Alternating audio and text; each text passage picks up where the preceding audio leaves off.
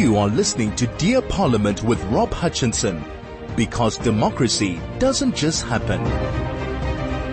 Welcome back to 101.9 High FM. Well, I'm Rob Hutchinson. We're chatting today about freedoms and certain laws and introductions that seem to drive politically driven ideology within our lawmaking to keep the majority of society happy and keep certain political parties in power. However, how does that affect minorities, and should we be concerned? So we joined with Hermann Pretorius from the Freedom Advocacy Network. Good afternoon, Hermann. How are you? Good afternoon, Rob. No, I'm well. I'm glad. It's a Youth Day. I don't know if I qualify as youth anymore, but I'm going to try and make it apply to myself. But I'm also very much glad to be here with you today. Fantastic. Well, I definitely do not count as youth, although what is the limit these days? I think it is an ANC youth. They're looking at 35. Anything below 35 is youth, which yes, I must say the ANC has this odd situation where their MK vets seem to be younger than their ANC Youth League leaders. Isn't that true? Yes. Oh, it just does seem to be subjective, doesn't it? But anyway, Hermann, welcome to the show, and I'm really glad to have you here. And you've recently created a rather interesting group. I've been browsing through your website there, the Freedom Advocacy Network. You claim to be able to empower individuals to become problem solvers in their own lives and communities, and build relationships of trust between citizens from all backgrounds to confront problems together and connect freedom-loving people to fight for an accountable, honest, effective, and limited government. That's a bold statement. It is wonderful to see something like that. What brought this about? You talked about earlier in your introduction, which was so brilliant. I'm scared I might not add anything of substance after that, but that the market demands some things, and then if there is a demand, there's a step up to satisfy that demand. And over the last year or so, I've really become convinced that the next decade will be the turning point decade, or at least the determinative decade. Are we going to turn the ship around, get it to a good place, or are we really going to commit fully to something resembling irrevocable failed state status? And I've been delving into the data back to 2014, when Gallup did a very, very interesting poll that I saw almost a year ago now. And the interesting thing about the poll was it was a worldwide survey of the popularity or the support amongst populations of a free market system. And in South Africa, almost 70%, 68% of South Africans answered positively in the question, on the question, do you think a free market is the best way for socioeconomic progress to be affected, even though it will make some people richer and than others and create social inequality? And 68% of South Africans agreed with this statement. Now that started to trigger some thinking on my side. I delved into the data of the Institute for Race Relations, and I found similar attitudes at similar percentages. For example, 70% in the Institute's most recent polling from last year, 70% of South Africans say that different races need each other to make South Africa a success. And then I looked at the election data. And the most fascinating factoid, I think, in the South African political discourse is the fact that in 1994, when the ANC won 63% of the vote, it was representative of about 54% of all eligible voters. So the ANC won a proper majority in 1994, getting the support of the majority of the adult population. But fast forward to 2019, and the 57% that Cyril Ramaphosa's ANC got at the ballot box is actually representative of less than 30% of the adult population support. We've got about 35 million South Africans who can vote, 27 million of them registered to vote, but only about 17 million pitch to vote, and of that 17 million, just over 10 million voted for the ANC. So there's this massive chunk, millions and millions of South Africans, at least 18 million, who, according to the best data available, must be reasonable, free marketeers, non-racial, small c conservative, wanting to preserve the family structure, a safe society. Yet these people have become, gradually disenchanted with the political process. And FAN, the Freedom Advocacy Network, is aimed at trying to start reaching those people and reversing that process of disenchantment. Oh, brilliant. So it's not, you don't have any political aspirations or ideology attached to you, which is wonderful to see. It's simply igniting, what we call the silent majority, those who sit in the middle there. And that, I absolutely agree with you. That is exactly what is needed in this country, is for that silent majority to actually, stop being silent. The problem that you face is that as soon as someone who's in the moderate middle says anything, they're immediately labeled as an extremist, and they shift to either the left or the right. So there's going to be a great balancing act that has to be played between that to make it clear that those who are actually saying something aren't the radicals. We are the once previous silent majority, and I just said we there because yes. I put myself in that middle there, and I'm sure you do too. It's a major problem that we face going forward, because I do believe political parties, especially the ones especially the ANC currently in power, love to play on the fringes, not maybe directly, but indirectly through other players. And they have to, because it is, after all, what drives those votes. So, lately we've seen several laws that do infringe on basic human rights, and those laws are clearly put out to appease what I originally thought in the introduction here was the masses, but which you point out by statistical analysis is definitely not the masses. It's just those fringes of society, but they are the voters.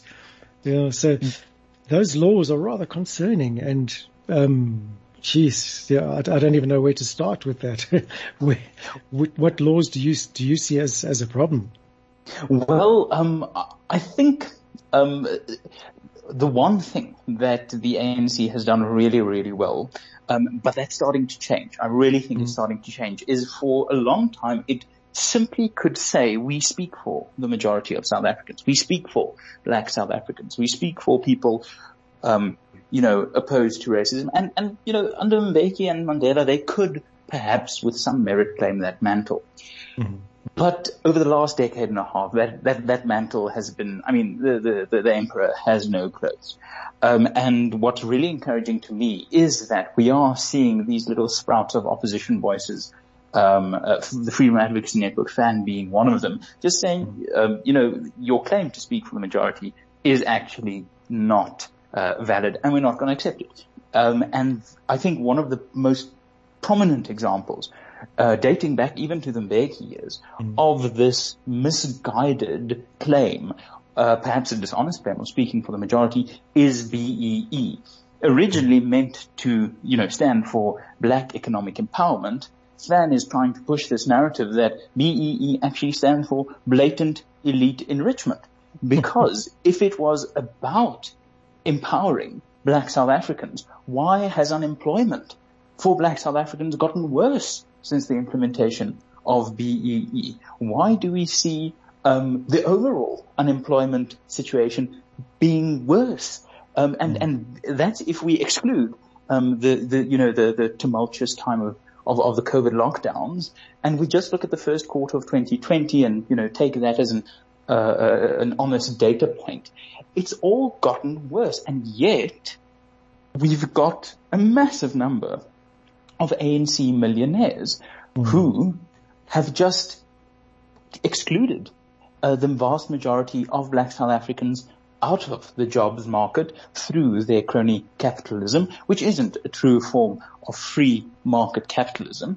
And also the problem is the data shows on opinion polling, at least 80% of black South Africans say they cannot say they have personally benefited from BEE. So BEE is a great place to start to attack this idea of being for the majority when the data clearly shows it is for a very elite, politically connected bunch of cronies that had the National Party die in their arms in 2005 and now have learned from the best of the National Party's, racial exclusivity, how to drive an economy for only the cream at the top.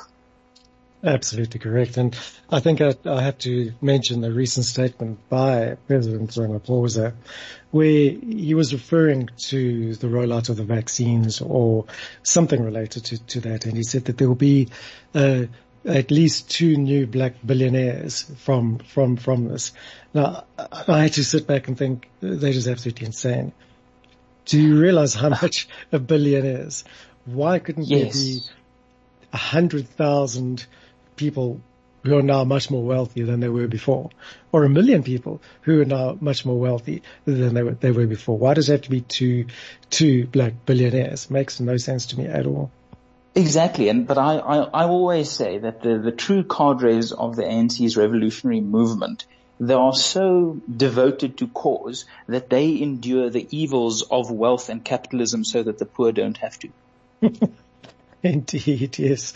We'll bear it on our shoulders and carry the bags of money so that you don't we'll be rich on your behalf. And that's the nonsense of this race-based thinking that FAN is really going to kick against, and Dear South Africa is kicking against the IRR. These entities that just say, no, you can't be rich on behalf of someone else, nor can you be guilty on behalf of someone else. Let's treat people as people, make it better, and then ask the question, BEE, is that achieving an improved standard of life for black people in South Africa? And sadly, the answer is no. I think it was Milton Friedman who said the biggest mistake you can possibly make in politics is to judge a policy by its stated intention and not its achieved result. Oh, absolutely. And I think we're being intimately involved in policy as you and I are. We can definitely see that policy has great intentions, but in reality, it hardly ever meets the needs of the people, which is why public participation in policy is extremely important, because politicians sit in their ivory tower, come up with these wonderful ideas, but they are so out of touch with the common folk. And yeah, we are the common folk. And how can they possibly form or policies that betters our lives when they have no clue of how we live? So there's many things around that. And there's also many laws that they seem to have introduced lately, which are, BE is one of them. And then no doubt, the biggest failure, and I think everyone can agree to that. It is definitely the biggest failure, because you are so correct, and there would be a reduction in unemployment. That is the absolute measure of the success of a policy. And so that is a failure. But there are other laws which are major concern. We have major concerns that erode our freedoms. The PEPUDA bill, the amendments to that. Now, that came about 3 months ago. We saw that, we put it out there, and I glanced over it, I had a look at it, and I didn't think it was too bad. Had some issues in it. The major concern was the intent to discriminate, which I thought was a bit ridiculous, because how do you actually define that in realistic terms or in a court?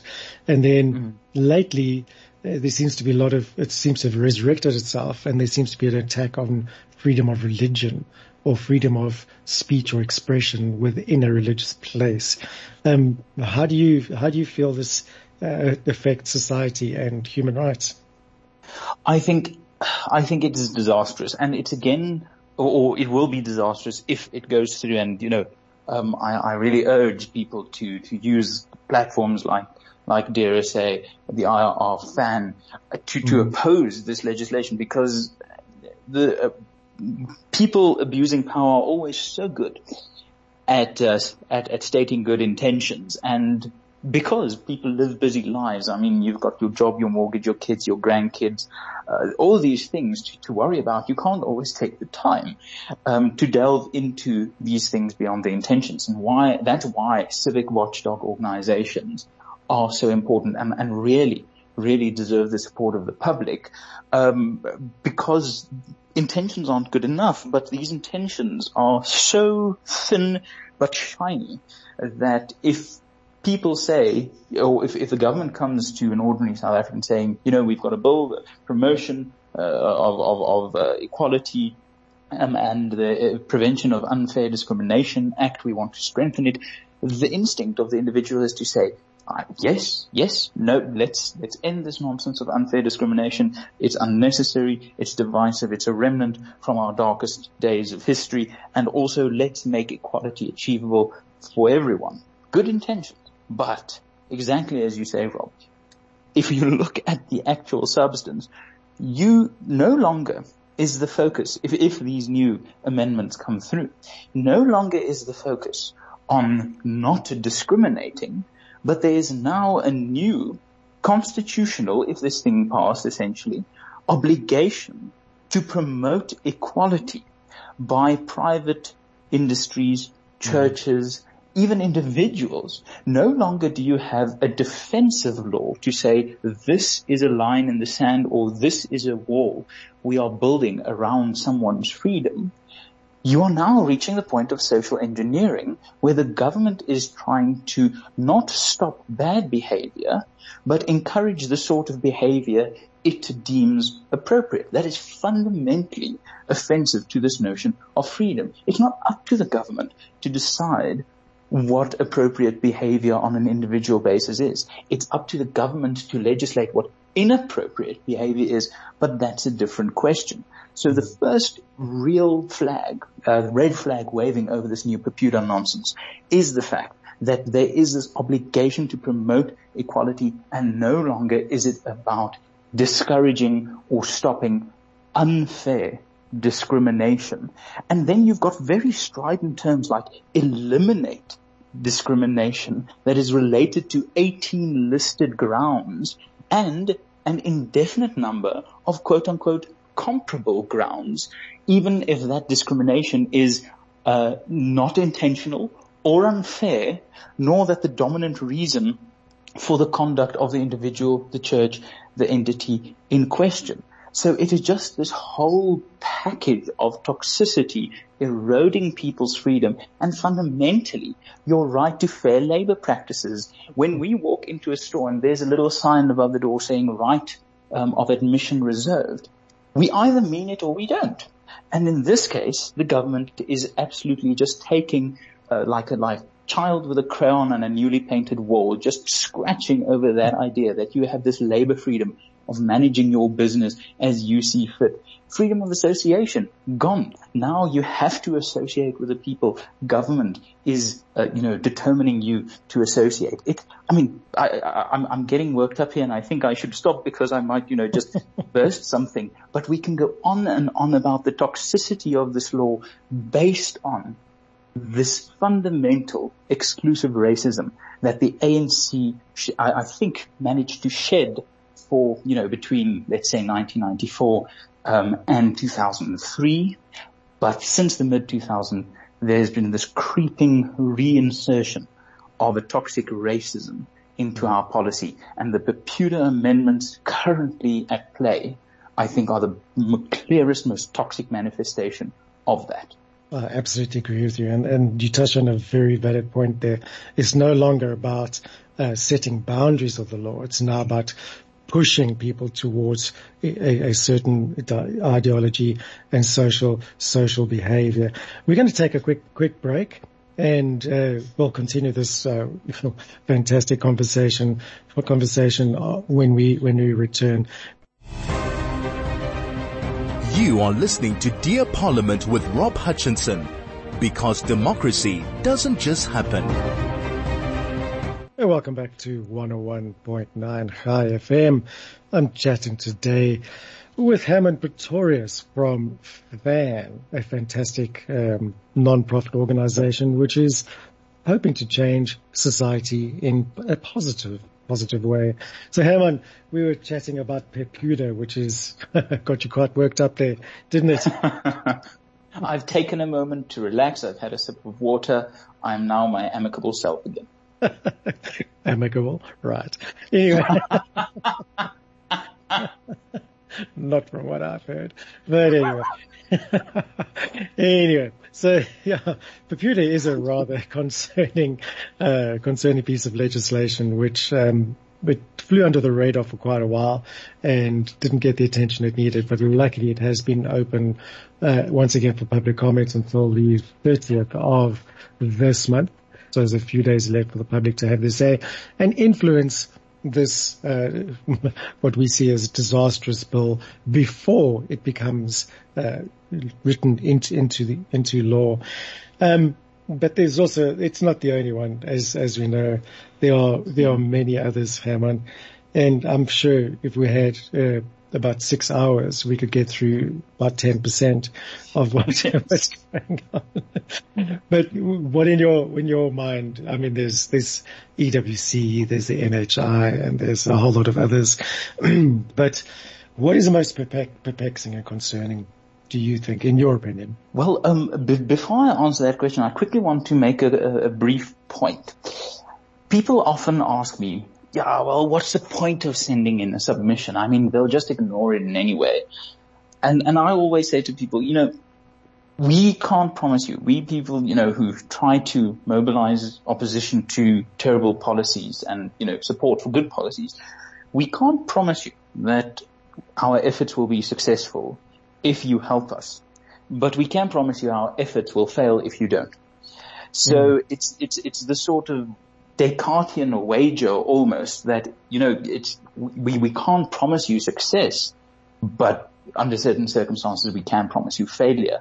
And I remember fondly, Rob, last November, I think it was last November, it was at some point in last year when, a colleague of mine at the Institute of Race Relations then, Dr. Anthea Jeffrey flagged the danger of the Electoral Laws Amendment Bill as it was then. And we mobilized, we got in contact with you, and between DRSA, the IRR, and a few other NGOs, in the limited time available, we pummeled the poor committee with opposition to this dangerous notion of electronic voting that really risks manipulation because it just doesn't have the oversight mechanisms built into it that we feel or felt is effective. And we had a success there. Together, DRSA, the IRR, and the I think about 13,000 people who responded to the call to get involved. That bad piece of legislation, that article in the proposed bill was scrapped. The committee listened to us. They got the IEC to make representations, and we got that change. So it's not always the flashiest thing to happen is to get this article, that article, this clause, or that clause scrapped from a potentially damaging bill. But it does happen, and it does make a difference. So I think that's something worth pointing out because we often get so bogged down in cynicism that that actually starts to count in the favor of those people who want to take our freedoms away. But on the question of another really problematic policy or law, and I think it's we can discuss this one briefly, but I think it's apt because it is Youth Day. And youth unemployment has just skyrocketed to, as you said, 75%. 3 out of every 4 South Africans between the ages of 15 and 24 are without jobs. That's not just a problem because young people aren't earning an income. It's a problem because the next generation of middle-aged people aren't building a skills base. It's not just that we've got a poor youth. It's that we've got a youth not getting the opportunity to upskill through work. And one of the greatest contributors to that is the poison of the minimum wage. That has been strengthened last year, and surprise, surprise, a few months later, the unemployment stats got even worse. Now, I'm not saying people need to be exploited, but I am saying that if young people want to stand a realistic chance of getting those entry-level jobs with, let's be honest, those entry-level salaries, then we have to make it possible for them to say, thank you, Mr. President. Thank you, government, for giving me this idea that I can demand a minimum wage. But you know what? I'd rather earn a bit under the minimum wage than nothing. So I'm going to opt out of this scheme of yours. I think that could make such a massive change, because the minimum wage, again, fine intention, awful results. No, I agree. I think the minimum wage equals minimum employees and minimum employment opportunities. That's the simple mathematics of it. Yeah. And that's how it works. Companies have a budget. This is what we spend on our staff, and we divide that amongst the number of possible employees that we can have. If the government determines that number, then we obviously have to scale down our operations, and that affects the economy in whole if everyone else is doing it. So that you're right. The obvious solution there is to take away the minimum wage, allow companies to employ people who want to be employed and just to earn whatever they want to earn, and then build up the economy, create the momentum that's required within, and then allow those companies to then increase the salaries and then reduce unemployment, and then you can create a minimum wage once you've got it done. Yeah, precisely. And I think on this youth point that really is troubling, because it's all these young people are already being failed by the education system, where out of every 100 grade ones, fewer than 5 of them will 12 years later walk out of matric with more than 50% in mathematics.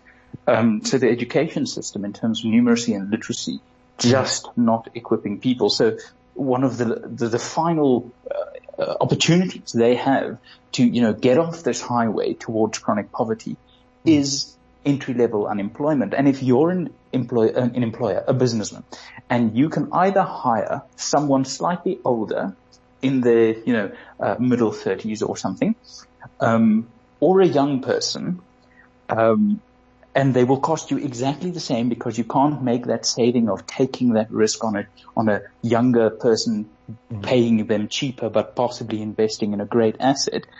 It's just the safer choice to go, well, this person has 10 years more experience than that one. They'll cost me exactly the same. I'm going to hire the older employee. That just means that young people, instead of a policy boosting people up the employment ladder, it just cut down the 3 or 4 bottom rungs of that ladder, added to that BEE, added to that PEPUDA, and you just see this terrible picture emerging of businesses really not being given the leeway to maneuver. And then we come to the disastrous expropriation without compensation, not land expropriation without compensation, assets, properties, everything. That's the biggie. That's the biggie of our time. Well, before we do that, and talking about employment and creating opportunities, we'll have to pay the bills quickly through a quick ad break. So we'll be back just after the ad break. You are listening to Dear Parliament with Rob Hutchinson, because democracy doesn't just happen. Welcome back to 101.9 High FM. I'm chatting with Hermann Pretorius, and it's been a rather fantastic conversation as usual. Hermann, we've got a few minutes left. I'd say about 2 or 3 minutes. Any closing thoughts about, we touched on EWC as the next one after all the others. Any closing thoughts you have on that? Yes, people shouldn't make the mistake. I have one closing thought. I might be one-track minded, but sometimes that's necessary.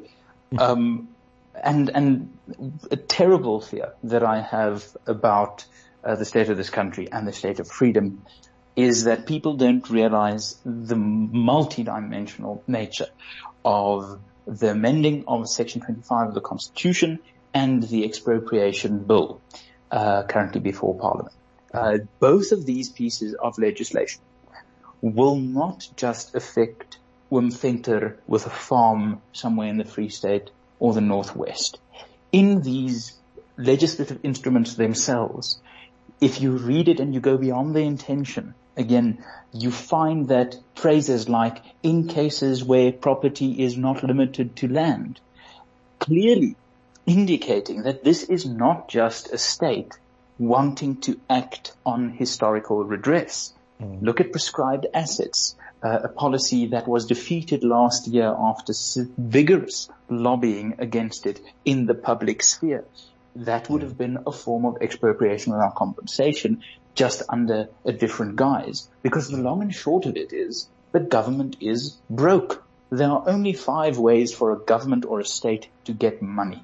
And if we go through them one by one, higher taxes, that's not possible. The taxpayer is already choking.